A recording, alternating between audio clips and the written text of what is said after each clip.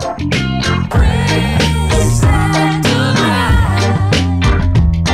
for the rising of the sun to the end of every day. Praise Adonai, all the nations of the earth, all the angels and the saints sing praise.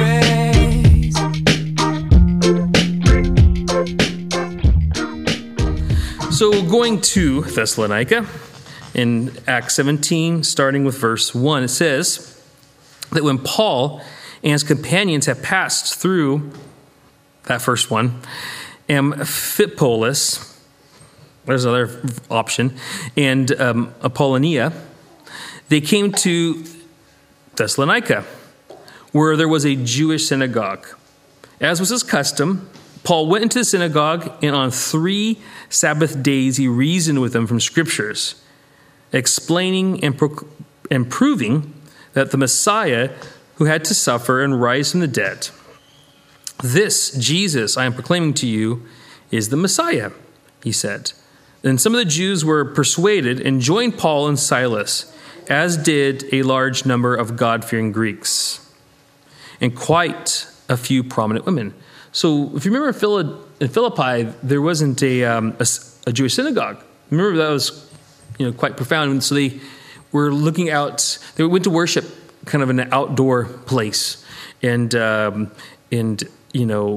here in Thessalonica there was a Jewish population, so it warranted a Jewish synagogue, which is Paul's custom, and it's clear here in Acts that this is kind of what Paul usually liked to do. He liked to go to the synagogue. Why? Because the synagogue was a meeting place, so people went. The Jews specifically went to go to worship. And he wanted to reach out to the Jewish people. Now we know Paul's mission opened up radically to the Greeks, to the point where a lot of people see Paul as being that missionary to the Gentiles. But regardless, it was in his heart to go to the synagogues because he understood the synagogue as a place where they read Scripture, where they analyzed Scripture. And for Paul, in his mind, Jesus was all over Scriptures. Jesus was the Messiah. So if you want to bring Jesus to people, you brought him to people who were open to the Scriptures. I mean, that makes sense, right? If Jesus is the Messiah that we've been waiting for, he's come, then the best place to do is go to a place where people are open to reading the Scriptures. Now, we know that Paul, he had various techniques. In fact, when he gets to Athens, he's going to use the Greek, method. But I think Paul, it seems to me, because this is his custom, that he's more comfortable in the Jewish synagogue. And certainly as a Pharisee or an ex-Pharisee, he felt comfortable in the synagogues. And plus, in his mind, he probably thought there's no better place to go but to a place where they're discussing Scriptures. And that's exactly what he did. It made sense. It was reasonable. I'm here in town. We're in a new place. Don't forget, I don't think he's ever been there before. I think it's pretty much common knowledge that this is his first time in Thessalonica, and he's getting right to it. How do I bring Jesus to these people? Well, his preference is the synagogue, where they are already looking at the Scriptures. And look at what he did. First of all, he spent 3 Sabbath days. And the reason why I thought it was interesting that he spent 3 Sabbath days is he didn't waste his time. He wanted to keep moving. He wanted to keep going. And so what is 3 days Sabbath? What does that mean? Is there some kind of a spiritual significance? I don't think it's really a spiritual significance behind why 3. I think it's more of a practical thing. I think 3 days, 3 Sabbath days basically means 3 weeks, okay? So 3 weeks in a row, 3 Sabbath times. So in the Sabbath time was a day where they went to come to worship. So why 3? I think it's because it's sufficient.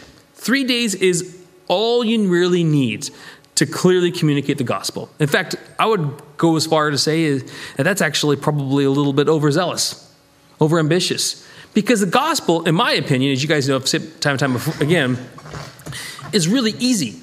I think for ministers, to take a class on the gospel is kind of silly, because I think the gospel can be taught in one sitting. You sit with someone, you explain to them what the gospel is, you get it. Now, the gospel for each person, this is a beautiful thing about the gospel, it develops. It gets deeper and richer as you walk with Christ. And so the meaning of the gospel, the way you see the gospel, i.e. your interpretation of the gospel, will deepen and mature as you deepen and mature. But the gospel message initially is straightforward and simple. So 3 Sunday mornings of just going over what the gospel is more than enough. More than enough time. And that's why I think he did that. He wanted to move on and start preaching the gospel at other places. So, but look how he did it. And how he did it is he did it by reasoning with them. The word reason means to think different things with oneself. So think about like your days in school, college, or university. When you're learning something, you think different things. So you're reading new information and you're trying to process it or digest it.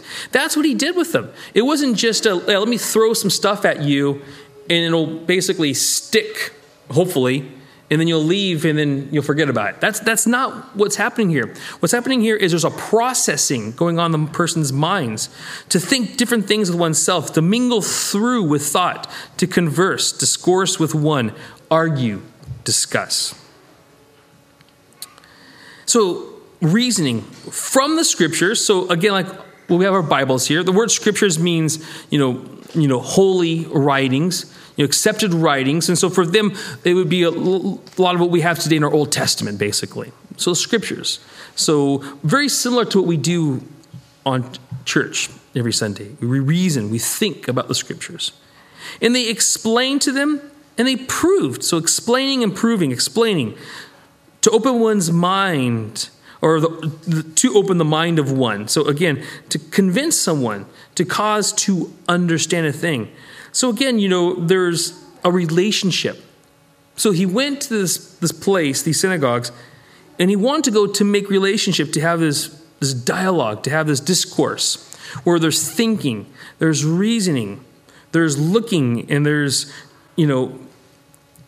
to give understanding of a thing. Of course, we know the thing is Jesus being the Messiah. And the fact that he had to suffer and then rise from the dead. That was the content. That was the object of their reasoning. And he wanted them to understand it. That this is what had to happen for the Messiah. The Messiah had to suffer and then rise from the dead. This is what happened to happen. And they're using the scriptures. So it's in the Old Testament for us. And for them, it's for their scriptures that they read, week to week. He's explained to him, please understand it, folks. And then he proves it. Proving. The idea of proving, I think a better way of saying is evidence. He gave evidence. Because again, you place something next to something else. To place beside or near. To set before. A lot of times it's used in reference to food, or food for a banqueting table. To place food down, you lay it down. The same thing with evidence. You go to court, you lay it down, the evidence, so it can be examined. Next slide, please. And before we go to the next slide, I think it's important to note that this was effective. Some of the Jews were persuaded, and they joined Paul and Silas, and then also a large number of God-fearing Greeks, and quite a few prominent women. So his technique was efficient. It was effective. So now the next one. But unfortunately, these twin sisters, if you will, or twin brothers, I don't know how you want to look at it, jealousy and envy, they raise their ugly heads. And a lot of times, when God's doing things, sometimes people get jealous. They get upset. And I think jealousy and envy are a really odd thing. I mean, I get envy a little bit. I get envy. But I don't understand jealousy. And we're going to talk about that a little bit more. But first, let's see what happens because of jealousy and envy. Okay, so there's a lot of Jews that are being convinced. Yes, awesome. This is great news. Jesus is the Messiah. We see the scriptures. It makes sense. Yeah, give me Jesus. It makes sense. It's in the scriptures. We see it. We see it clearly. There's good evidence. So let's just respond to this. God's doing something here. But then there's others, meaning maybe they rejected the message. They were unbelieving. And what happened is they became jealous. So they rounded up some bad characters for the marketplace. Basically went out and just got some thugs, some meatheads, to cause problem. I mean, how spiritual is that? Well, it's none at all. They formed a mob, started a riot in the city. Great. They rushed to Jason's house. There's this fellow named Jason, who Paul and Silas they're staying with them, apparently, in search of Paul and Silas in order to bring them out to the crowd. So again, I mean, this dangerous job that Paul and Silas had here. Every town they went to, they're nearly killed. But we've already talked about that. Is it worth it? For Paul and Silas, we've already discussed that time and time again. For them, it's very much so worth it. But I want to look at this jealousy and why is it so dangerous? Why is it so harmful? Well, James 3:14, 16 says this, but if you have bitter jealousy, okay, so bitter jealousy, that's a good way of describing jealousy. It's bitter, it's sour, it's selfish ambition. And that's a good way of defining, again, I think that's more of a jealous thing than it is an envious thing. Selfish ambition. Again, right ambitions is a good thing. To have the desire to succeed and do well. If you have a vision or a mission, the desire to see it through, that's a good thing. But here we have selfish ambition. It's one who just looks after oneself, And so James is warning us these things, bitter jealousy and selfish ambition. If you have it in your heart, do not boast and be false to the truth. I like that as well. Do not boast and be false to the truth. I think that's actually kind of funny. What does it mean to be false to the truth? That's kind of a funny one. I think other translations say it, I can't remember, but I think it's funny. Basically, it's being, don't be delusional. That's how I look at it. Don't be delusional. Be real with yourself. This is not the wisdom that comes down from above, but is earthly, unspiritual, demonic. So that's so the wisdom that comes from jealousy and selfish ambition. So that way of thinking, it's unspiritual. It's demonic. It's dangerous. Watch out for it. Where jealousy and selfish ambition exist, there will be disorder in every vile practice. Proverbs 14:30 says that a tranquil heart gives life to the flesh, but envy makes the bones rot. Envy's dangerous. Now, I'm going to use a basic, generic Google definition. And the thing is, you can define it many different ways, but I'm going to use just a real generic definition in the next slide. But I want to think about what the scriptures say about these things first. They're bad news, basically. Bad news. A tranquil heart. There's a contrast. Tranquility is a contrast to envy. You know what tranquility means? It means peace, satisfaction, and contentment. It's a contrast. While tranquility brings life to your body, envy makes your bones rot. Galatians 5:19. Now the works of the flesh are evident, and there's a huge list of things. 2 things listed in that is jealousy and envy. And things like these. I warn you, as I warned you before, that those who do such things will not inherit the kingdom of God. So again, there's a lot of scriptures that describe jealousy and selfish ambitions, envy as being a negative. In fact, I go beyond saying negative. They're destructive, dangerous. And here we see how destructive and dangerous it is for Paul and Silas in their ministry. Wrath is cruel. Anger is overwhelming. But who can stand before jealousy? So it's powerful. According to the proverb writer here, it's worse than wrath and anger itself. So next slide. As I promised, I'm going to quick simple definition of what it is. What is this jealousy? What is this envy?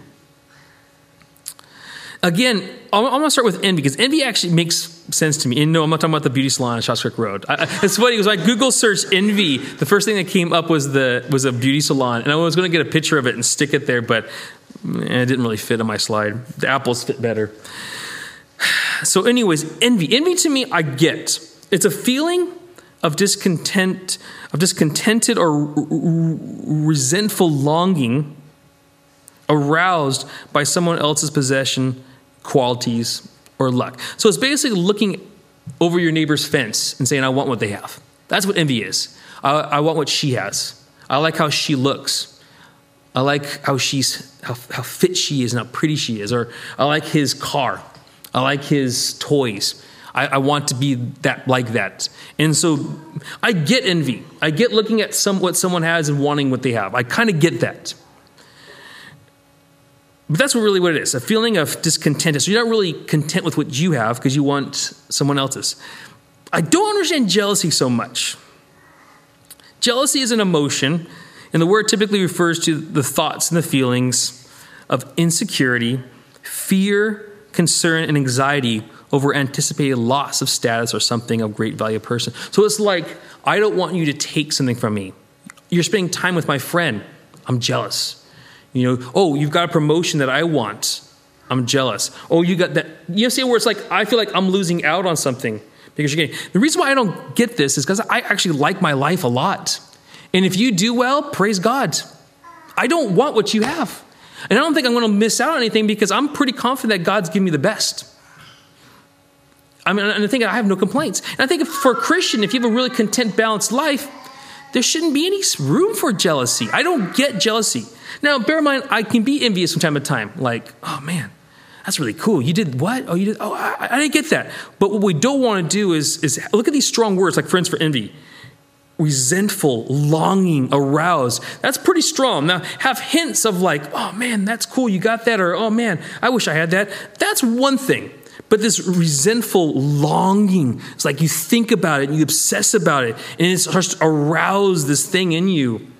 That's dangerous. And again, look what happens with jealousy. Look at these terms like insecurity, fear, concern, anxiety. We don't want these things in our lives because you're anticipating a loss. Now, again, I don't know if this is even a right definition. It's a Wikipedia definition, so it could be anyone's definition. But I think it's a good place to start. We can look at this and say, well, I don't like this, I don't like that, I want to change it, and you can look somewhere else. But I think it's a good place to start. So these are the kinds of things that we need to be careful of, and these are the kinds of things that caused these fellas, these Jewish fellas, to want to actually go out and do something really quite horrible. To go out and to hire a mob to cause another person harm is a horrible thing. Next slide. And then next we're going to see this trial. Poor old Jason, he's going to find himself in a little trial himself. Why? Not because of what he's done per se, it's what Paul and Silas done, but it's because of his association with Paul. So we see here then in verse 6, but when they did not find them, they dragged Jason and some other believers before the city officials, shouting, "These men who have caused trouble all over the world have now come here, and Jason has welcomed them into his house. Shame on you, Jason." They are all defying Caesar's decree, saying that there is another king, one called Jesus. Again, a lot of twisting of words. This is not their intention to diss the Caesar or diss any of the tetrarchs. The intention here was to declare Jesus as the king of the Jews in right and in his rightful place, but isn't to diss the Caesar or anyone else. But they're twisting it because they are saying, basically they don't want you. They don't want people to worship Caesar, to give him what he so-called deserves. All this worship and adoration belongs to Jesus, which actually is true. But it's a bit of a twisting. That's not the point of the message. So when they heard these things, the crowd and the city officials were thrown into turmoil. Then they made Jason and the others post bond and let them go. And we know scriptures about trials. James has this one, James 1:2-4. Count it all joy, my brothers, when you meet trials of various kinds. For you know that the testing of your faith produces steadfastness. And let steadfastness have its full effect, that you may be perfect and complete, lacking in nothing. And the reason why I have these scriptures is because I thought, I don't know if you guys encounter this in your lives, call yourself a Christian. So you associate yourself with Christ and with the church. Do you feel like, people are coming down on you? Or do you feel persecuted or maybe even thought of negatively, Because trials can come in different ways and shapes and sizes. Well, if that is the case, then have joy. Say, yeah, you know what? You don't like me as I'm a Christian? Cool. That's not going to bum me out. I've got joy because you know what? Jesus was rejected. The apostles were reading in Acts. They were rejected everywhere they went. Imagine this. See, this is a big holiday. Paul and Silas exploring, Europe. And everywhere they go, they get beat up and kicked out. What a horrible holiday trip that is, But you know what? We know it's not a holiday. It was their job. It was their task. It was their mission. But you know what? They weren't upset. They moved on. It was uncomfortable. It wasn't ideal. But they didn't lose their spirit. They didn't lose their joy because if anything, they probably saw these trials as confirmation of what they were doing was right. Because remember what Jesus said. And Jesus said, they hate me and they persecute me. Don't think any more. Don't expect any more from them because you're serving me and I'm the Lord. They reject me, they're going to reject you. 1 Peter says this, 1 Peter 4, 12, 13. Beloved, do not be surprised at the fiery trial when it comes upon to test you, as though something strange were happening to you. I don't get this, God. Why is it that I'm going through these trials? Don't think it as strange, but rejoice. Have joy again, insofar as you share. Okay, that's a cool way of thinking about it. Jason, imagine Jason. Imagine you're Jason, okay, and you open your house to these missionaries. Next thing you know, you're getting persecution. Oh, man, I'm not going to do that again. That's it. Forget these missionaries. I'm not listening to missionaries in my house anymore because every time I do, I get persecuted. So I quit. Is that the right attitude? Well, according to James and Peter, it's not the right attitude. According to James and Peter, you're having trials for opening your home to missionaries? Well, praise God for that. But rejoice. Why? Because you're sharing in Christ's suffering. Missionaries are going through trials, you're going through trials, and it's a long line, a long historical lineage that goes all the way back to the suffering of Christ. You're sharing in Christ's suffering that you may also rejoice and be glad when his glory is revealed. And of course, we're looking at the future. We're looking forward to God's great promises. We're almost there, guys, but I want to move on to the next town. It's just been 5 minutes. I mean, this next town, the next slide, is really a cool place. I mean, everyone who knows the Bible, everyone who studies the Bible knows that the Bereans are amazing. And I want to end with the Bereans because the Bereans are amazing. They're the ideal church. In fact, you know what? The Cornerstone is very much like the Bereans. At least I hope it is. If I'm delusional and I think we're like the Bereans, let me have that delusion because I love the Bereans. Because the Bereans are amazing. They're such a cool church. Every pastor wants a church to be like the Berean churches. That's why I subtitled it, The Good Students. So Thessalonica, it was good. We saw a fruitful ministry, but we're also going to see a fruitful ministry in Berea as well. Now just stop. I want to take a side note. Think about all the trials and persecutions that Paul and Barnabas suffered on the first missionary journey, where they almost died. Imagine if they lost their spirit and refused to take the second missionary journey. Imagine if that broke their spirit and squashed them and hurt them and broke them so bad they refused to go a second time. Then we wouldn't have the Thessalonians. We wouldn't have the Bereans. Think their journey, because they had some trials on the second journey. Imagine if they said, that's it, I'm tired, let's go home. But no, they didn't. They extended their journey all the way into Macedonia, all the way down into Greece. I mean, it takes you have to have endurance. You have to count the costs and have a considerable amount of longevity, personal longevity. I'm going to stick this thing through. I'm going to be dedicated. Because if you are dedicated, I believe like Paul and like Silas, you will see some amazing things. And what I'm saying, what do you mean we, Scott? No one here is traveling to anywhere. No, I'm talking about your Christian life. I'm talking about your walk with God. I'm talking about your journeys with your friends who you're banging your head up against the wall. When are they going to listen? When are they going to get it? Your families, you've been praying for, and you're still not getting through. Keep going. Paul and Barnabas, they saw a lot of trials, but they kept going. There was a longevity. They had great endurance.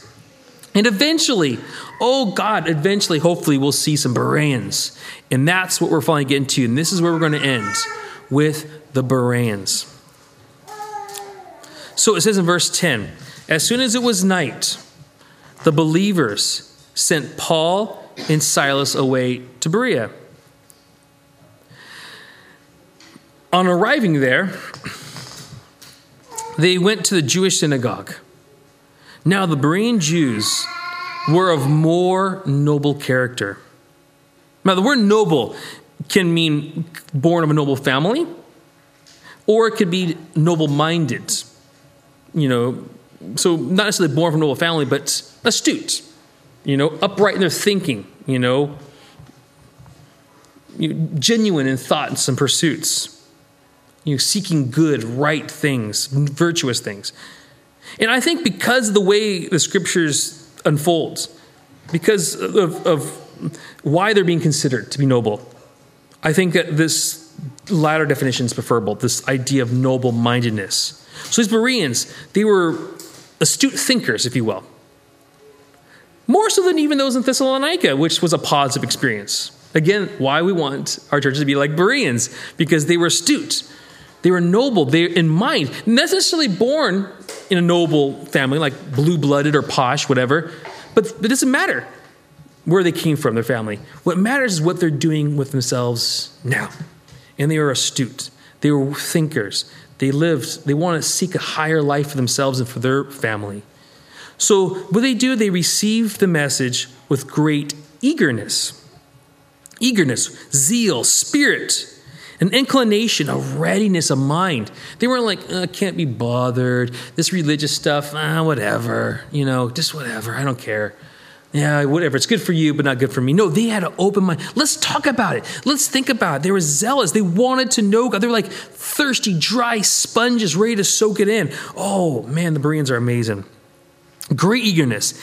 And then what they do, like the Thessalonians, they examine the scripture every day, to examine, to judge, to investigate, to inquire, scrutinize. Do we scrutinize the word? Do we sift through it and question what's going on? Do we, again, this is used in forensic sense, to judge, like having an investigation, what's going on here? We need some evidence. We need to scrutinize the evidence, to interrogate, examine.